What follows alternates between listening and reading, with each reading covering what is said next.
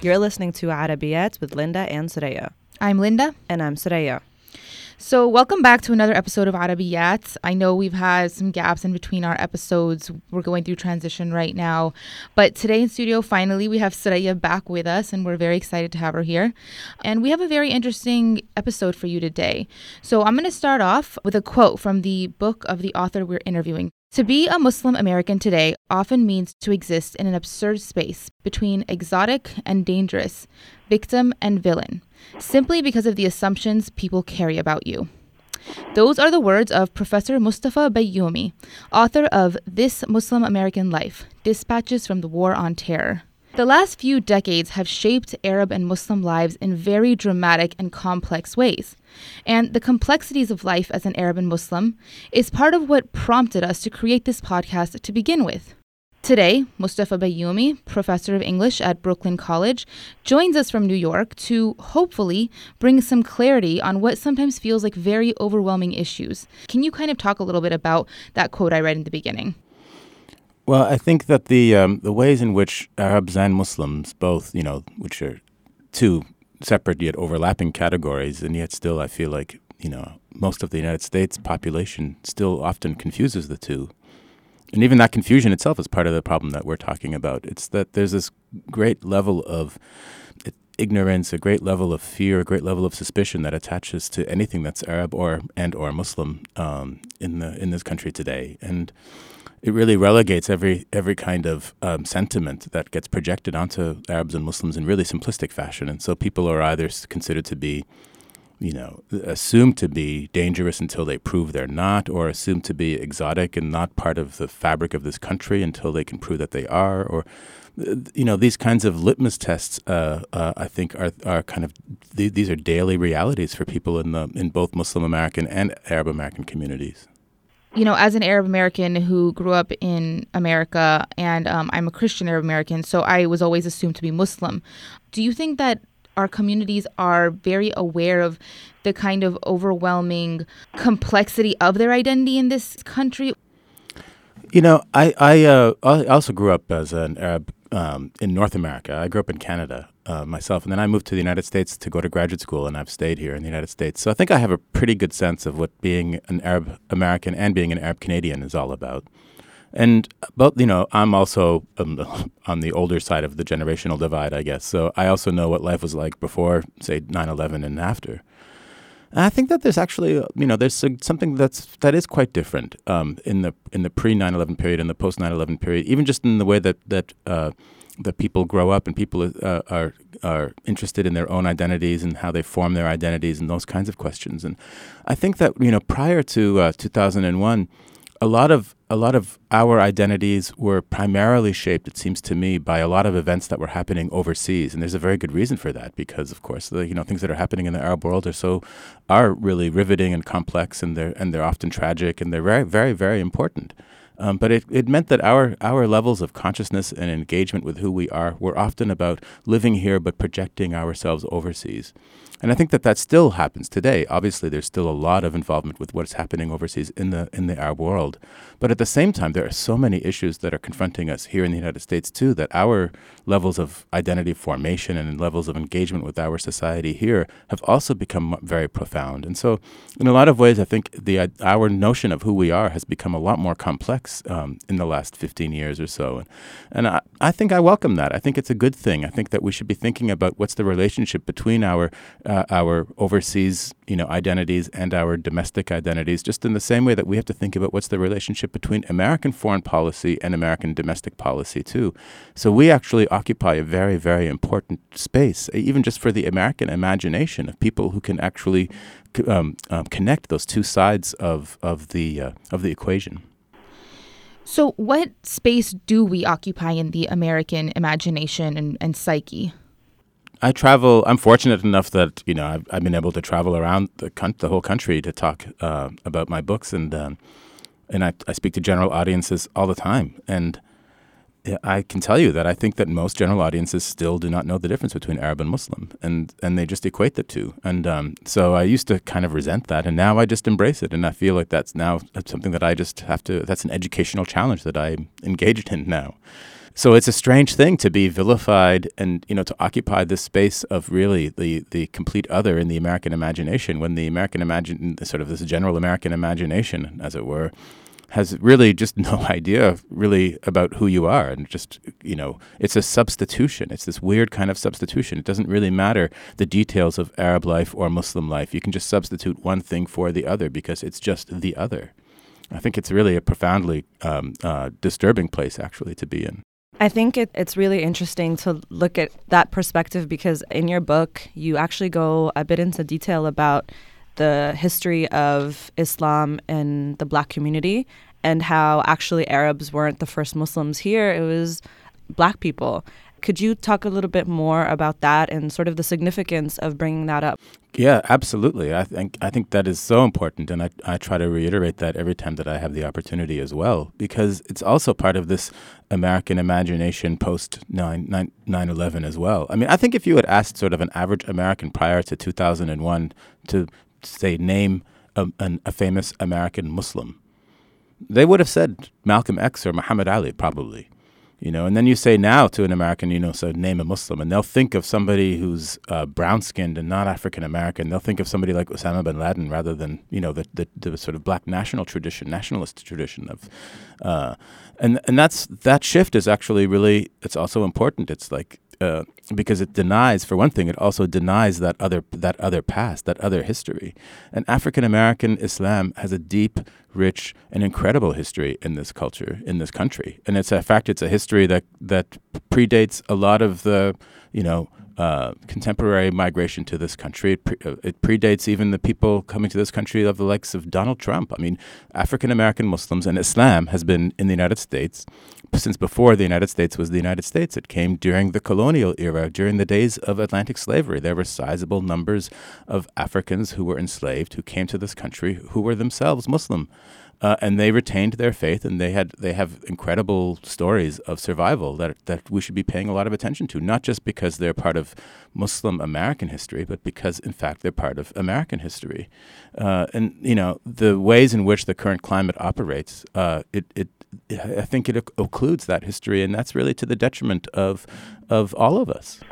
I certainly agree with that point, and I think there's this sense of, if we remember that, the strength of the solidarity between the Black community, be it Muslim or not, and the general Muslim community and Arabs would definitely get stronger. And I think there's this fear of these two communities becoming strong allies. And there seems to be a pushback in the United States from what I've read from different people in like mosques that have felt this sense of anti-Black sentiment from the Arab Muslim mosques, not just Arab Muslim, but like, brown, like South Asian Muslim mosques. How could we get over that? How could we embrace the Black Muslim community and sort of stop regarding it as like they're Black Muslims and then the rest of us are just Muslims?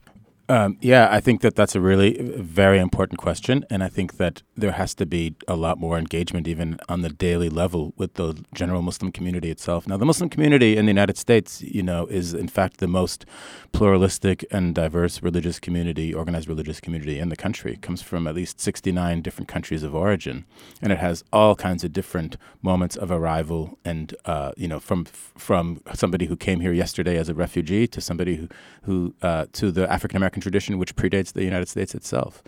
So, there's a whole lot of diversity within the Muslim community, and that also includes a lot of class diversity. So sometimes the cleavages that you're actually describing, I feel, are often also class cleavages. And so I think the Muslim American community also has to confront its different kinds of class privileges.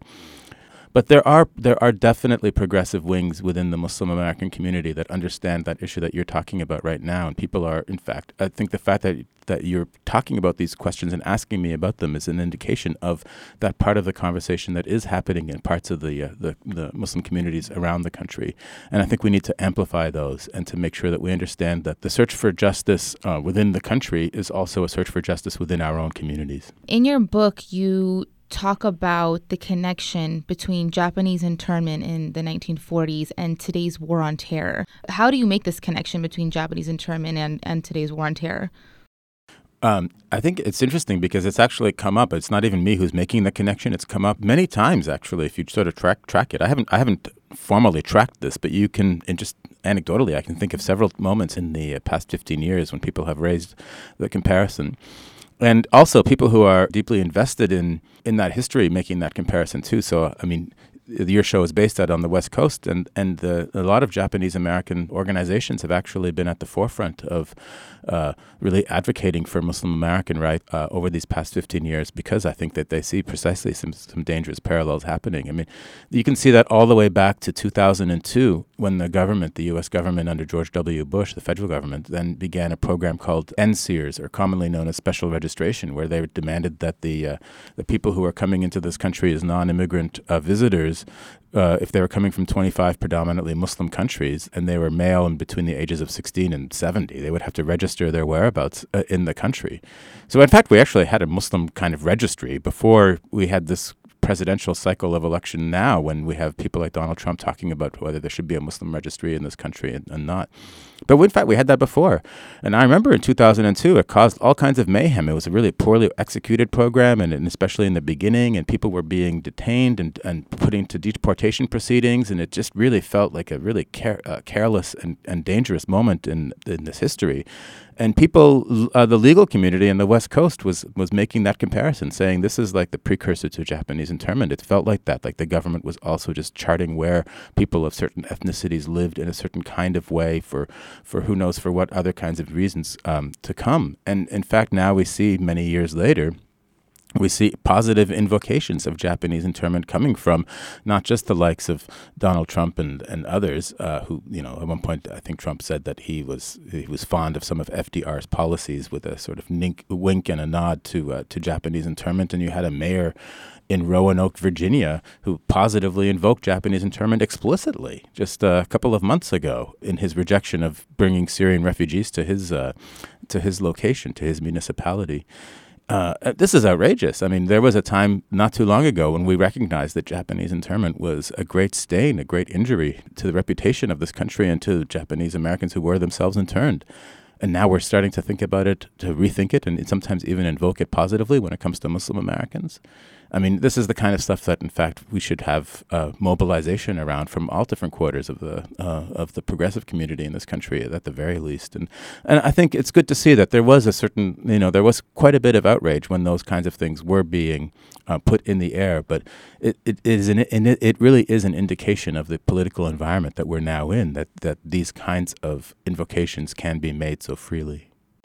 One of the other things that happened in the last 2 decades was police surveillance of Muslim communities has grown. And I think you may have mentioned the NYPD surveillance program, which began in 2002. Then the police had to have information that a crime was committed or being planned. But in 2003, and I guess until today, it was changed so that evidence was no longer necessary. Only the possibility of criminal activity could prompt you to be surveilled. Is that still true? And how is that being justified? Yep. That's the world in which we live right now. Those are called the Hanshu guidelines. And those were put in place because there had been this same kind of blanket and covert and warrantless surveillance of activists back in the 70s in the United States, in New York City in particular. And so then there was a bunch of them who took the city to court, and they said, this is unconstitutional, and we have to have a way of engaging in our free speech rights, our right to protest, our right to privacy, our Fourth Amendment rights to privacy, all of these things that are really contravened by that kind of warrantless surveillance. And so the police department then entered into what's called a consent agreement with the lead plaintiff in that case, whose name was Barbara Hanshu. And so that became what was known as the Hanshu guidelines, which are basically commonsensical, which say that, and constitutional, which say essentially that the police can only begin an investigation when they have sufficient reason to believe that there's a probable cause of a law being broken.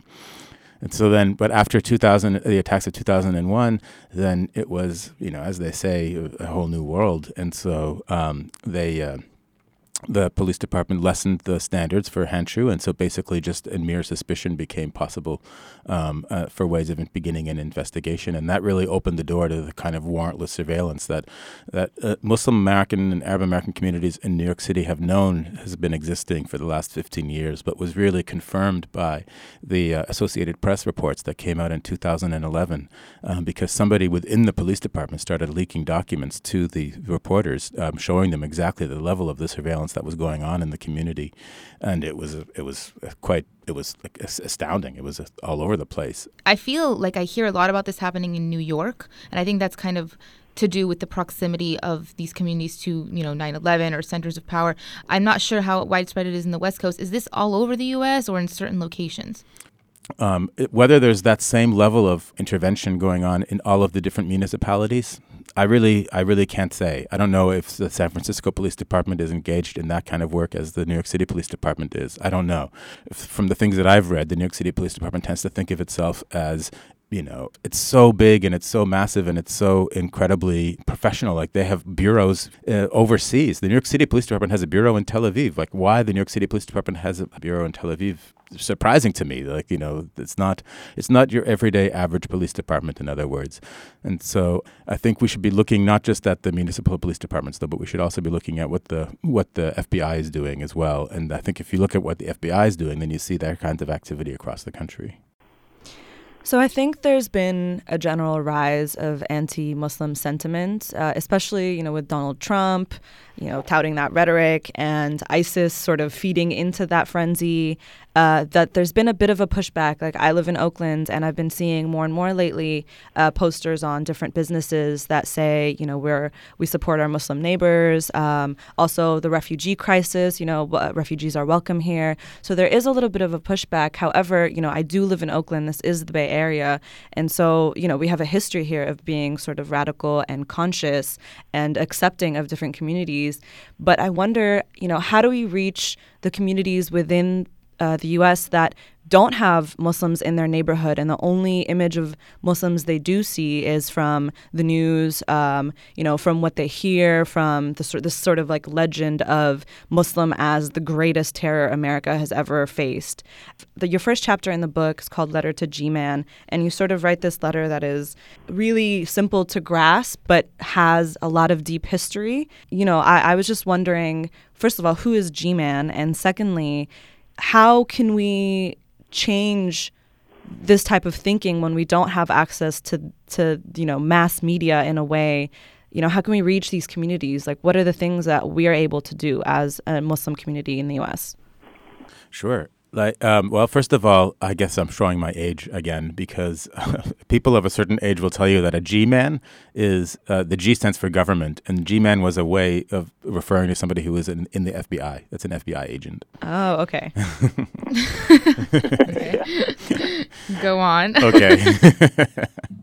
Yeah, I think your question is precisely spot on. I mean, I think that there's a lot of really important goodwill from many corners of this country that we should be combining those forces, because there is a real reason, essentially the reason for the survival of the values that this country is supposed to stand for, that we should be working towards making a movement out of those. But at the same time, it's also true that, I saw polling data from, I think maybe 2 weeks ago that said it was more than 51% of the American public now supported the idea of the Muslim ban that Donald Trump has now proposed. And I'm not talking about Republican voters. This poll was of all Americans. So that includes Democratic voters as well. That's frightening, actually. That's really, really shocking. And it just illustrates the levels by which the rhetoric can, however extreme it sounds, has also the ability to shift what's respectable discourse towards itself. And that is really dangerous. What is really necessary is precisely what you were saying. It's an engagement with not just mass media, but I think it's an engagement with all levels of media right now and getting messages across. If you take Muslim Americans, for example, Muslim Americans are maybe 1% to 2% of the population in this country. It's a really small number, actually. And other polls will tell you that something like 62% of Americans in this country have never even met a Muslim before.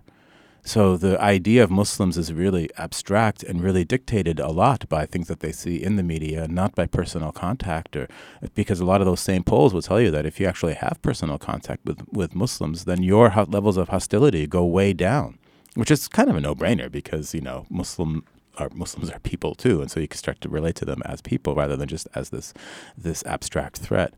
So, but that's too much of a responsibility to put on Muslims generally, that now Muslims just have to go out and meet everybody in the country and then everything will be fine, because that's obviously not going to work either. But in fact, we do have all kinds of opportunities available to us now that we didn't have a generation ago, especially in terms of new media and new opportunities to sort of reach out and articulate messages in ways that the gatekeepers are no longer there in the same way. We have, so people should be starting to blog. People should be starting to write for all kinds of different venues, not just searching to get onto CNN or CBS News or some such things. I mean, I think it's really, really, really important also within Muslim American and Arab American communities, having come out of both of those, or at least North American. I think it's really, really, really important also that as the communities understand that there is value and importance in being invested in humanities education, not just solely in engineering educations or business educations or medical professions or all the professional realms. That we need more Muslim filmmakers. We need more Arab writers, Arab American writers. We need musicians. We need to be really invested in sort of the cultural conversation in this country. And I think that there's so much talent that I see just among young people that I know, that I'm waiting for this explosion of talent that's going to really just hit the airwaves and begin to shape the message in a more profound way. I think the image of the Muslim is so tailored here that, a woman has to be veiled to be recognized as a Muslim. And then there's also fears. So if you are someone who's Muslim and you are in a space where maybe you're, there aren't other Muslims in the community and you stand out and, maybe you're trying to raise awareness, there's also the fear of getting attacked or getting killed.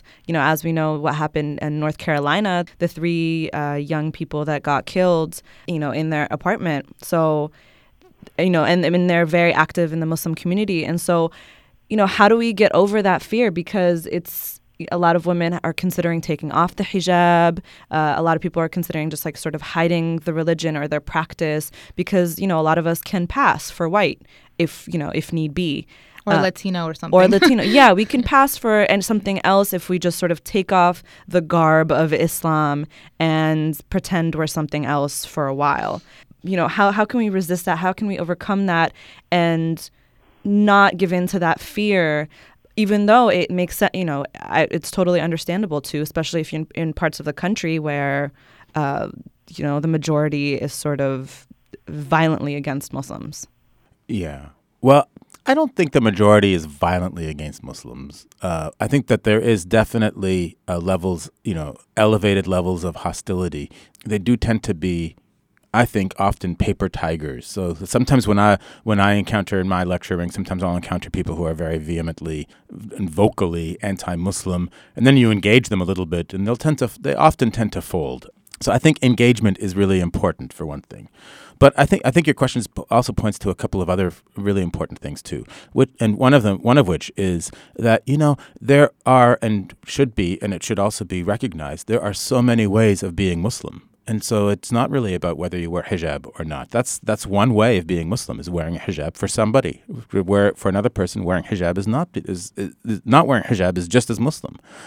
I think that we ourselves as Muslims, really, it's up to us as well to complicate the ways of being Muslim in this country. There are so many ways, and I think that you can get into that without having necessarily to have the big theological discussions as well. I mean, it's even within Islam itself, it's so easy to recognize that there are so many different affectations of how to be Muslim that I think it's so important that those kinds of conversations come out to the rest of the country too, so that people will have an understanding of that. Muslim can mean many, many, many different things, and so it's not just you get slotted into whether you're a good Muslim or a bad Muslim. That's the binary logic that we really have to reject.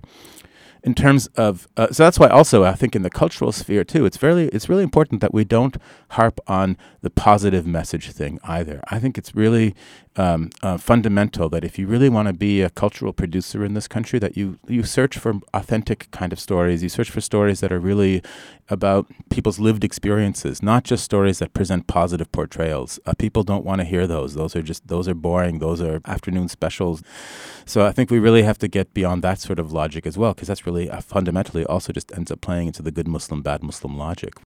Yeah, I think that there's two things I want to comment about that, actually. Like, as a person who grew up as an Arab Christian in this country, my lived story constantly, totally violated the perceptions that anyone has ever had about Arabs. I mean, I meet them, and first of all, they don't even know it. They think I'm Latina or something.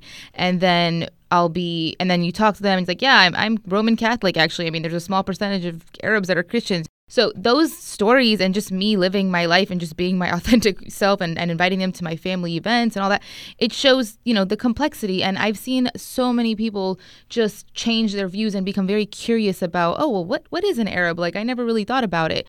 Now, I wanted to ask you another question regarding kind of the culture makers, I guess. You wrote about this in your book.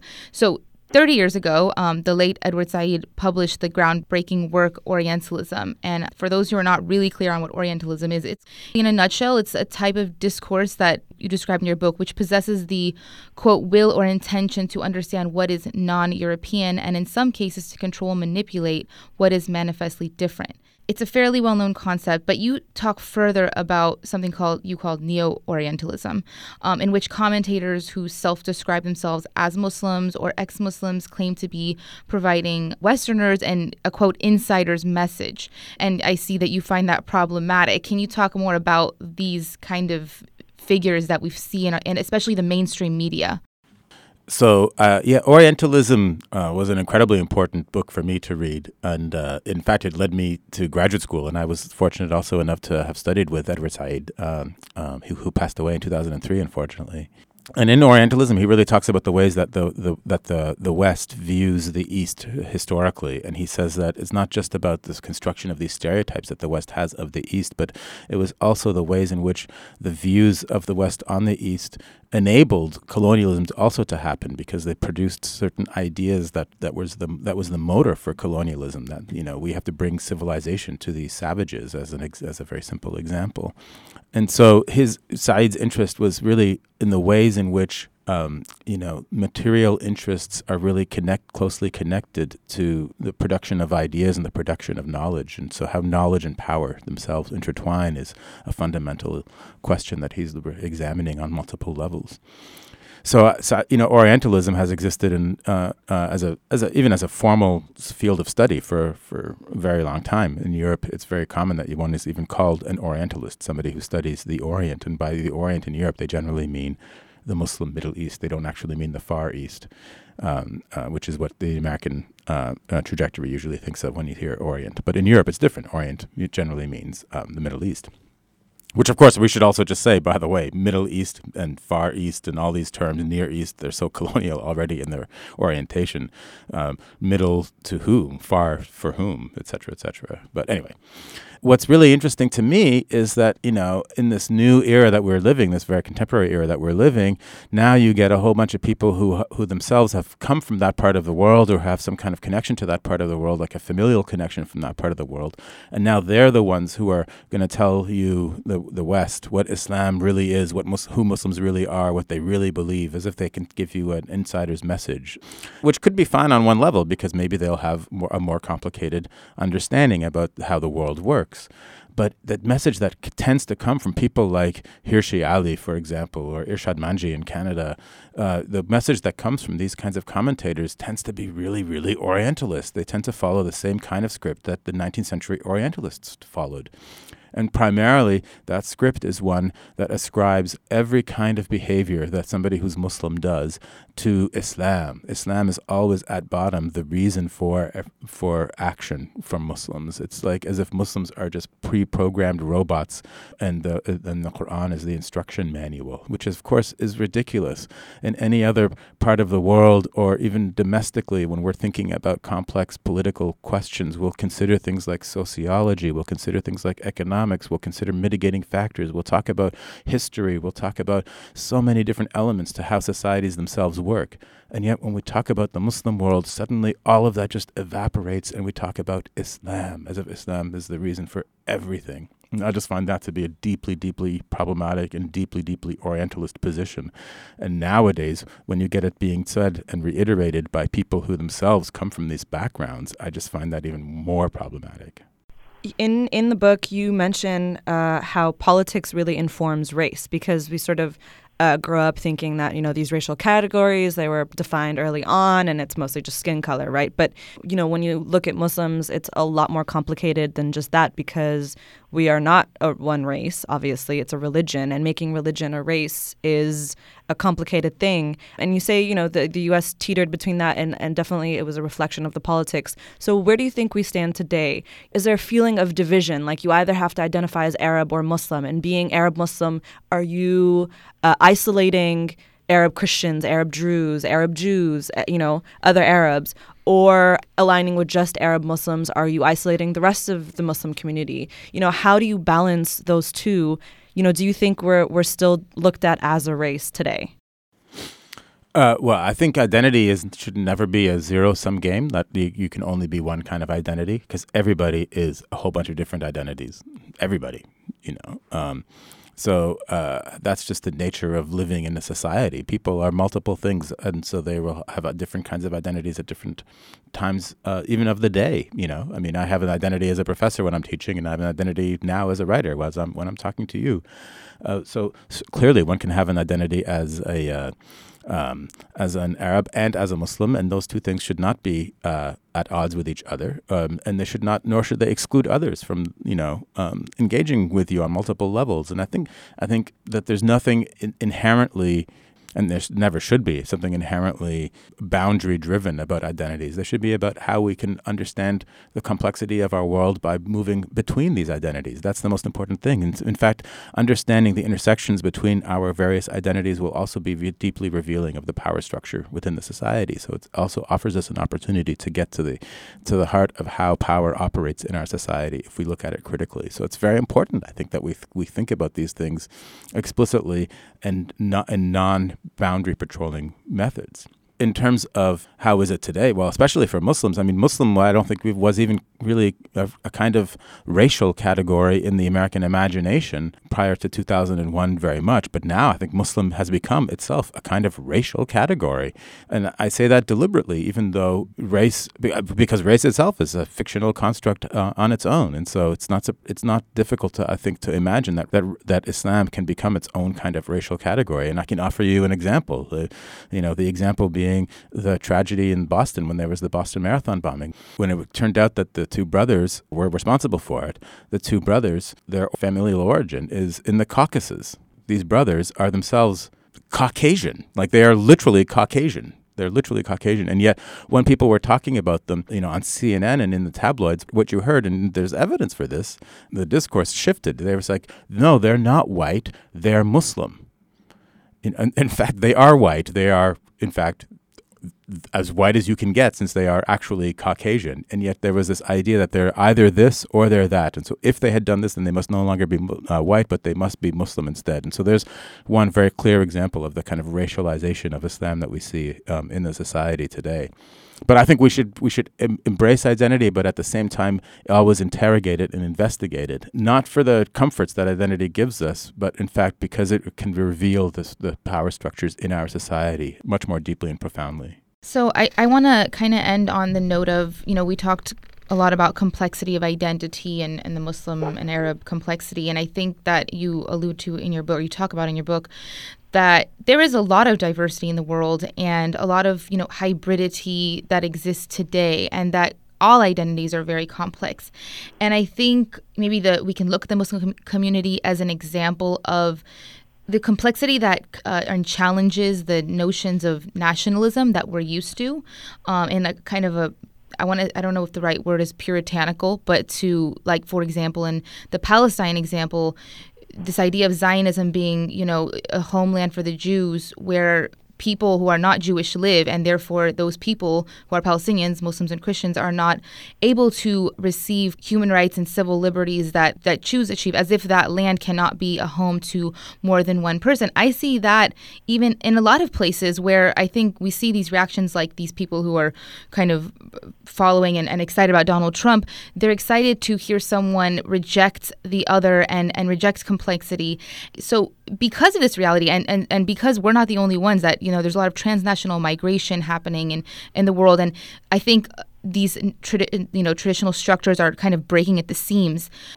I'm like throwing at you a very large concept, but I want you to kind of talk about how do we challenge those structures and shape them when they're so bent on reducing us to a simpler, less complex being, when that's clearly what we are not. But kind of like, where do you see the future of like the states and how we conceptualize states and their citizenry?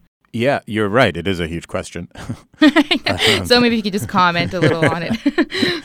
But it's an important one, too, because it's actually, the kinds of reactionary politics that we see that you're describing internationally, I think, are you could say that they're the last gasp of what is a dying regime. From I don't know how long it'll take before it expires, but I think it's dying because the world is getting more mixed up, and that's a good thing. I mean, mixed up in terms of like getting mixed. I mean, it's like.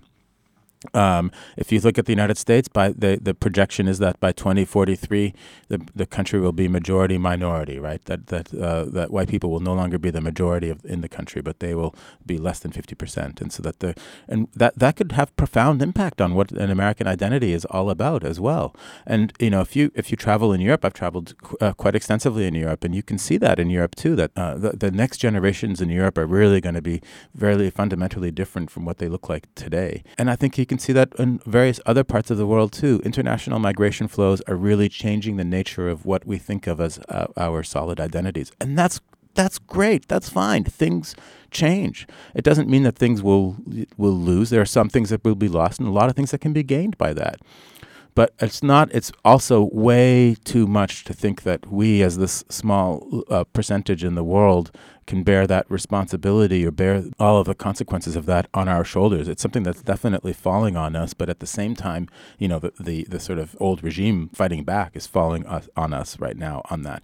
But it's not only on us, too. I mean, I think it's really important to think about the ways in which Donald Trump, for example, to use him as the most obvious example, has also villainized Mexicans and Mexican Americans now, too. And so I think that the way out is by understanding the common projection that we see happening around the world and making common cause with other people who will also understand the possibilities that are emerging by this mixed up world that we're on the cusp of really seeing. And it's really, I think it'll fundamentally change the nature of what nationalism, our sort of 19th century ideas of what nationalism is all about. And maybe a 21st century idea of nationalism is one that's a lot weaker in terms of, a kind of ethnic, ethno-nationalism. And maybe it's one that's fundamentally based on a kind of more equitable level of sharing and working together for a future. I mean, I sure hope so. And that's the thing that I want to work for.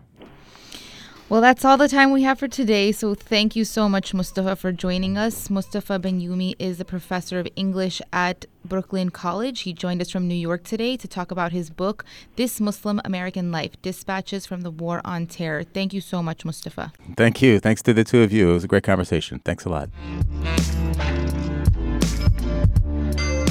Thank you for listening to Arabiyat. You can email us at arabiyat.podcast@gmail.com. That's ARABIYAAT.podcast@gmail.com. You can also find us on Twitter @Arabiyat and Facebook.com/Arabiyat podcast. Our theme song is by Muqata'a. You can follow him on SoundCloud.com/BOIKUTT.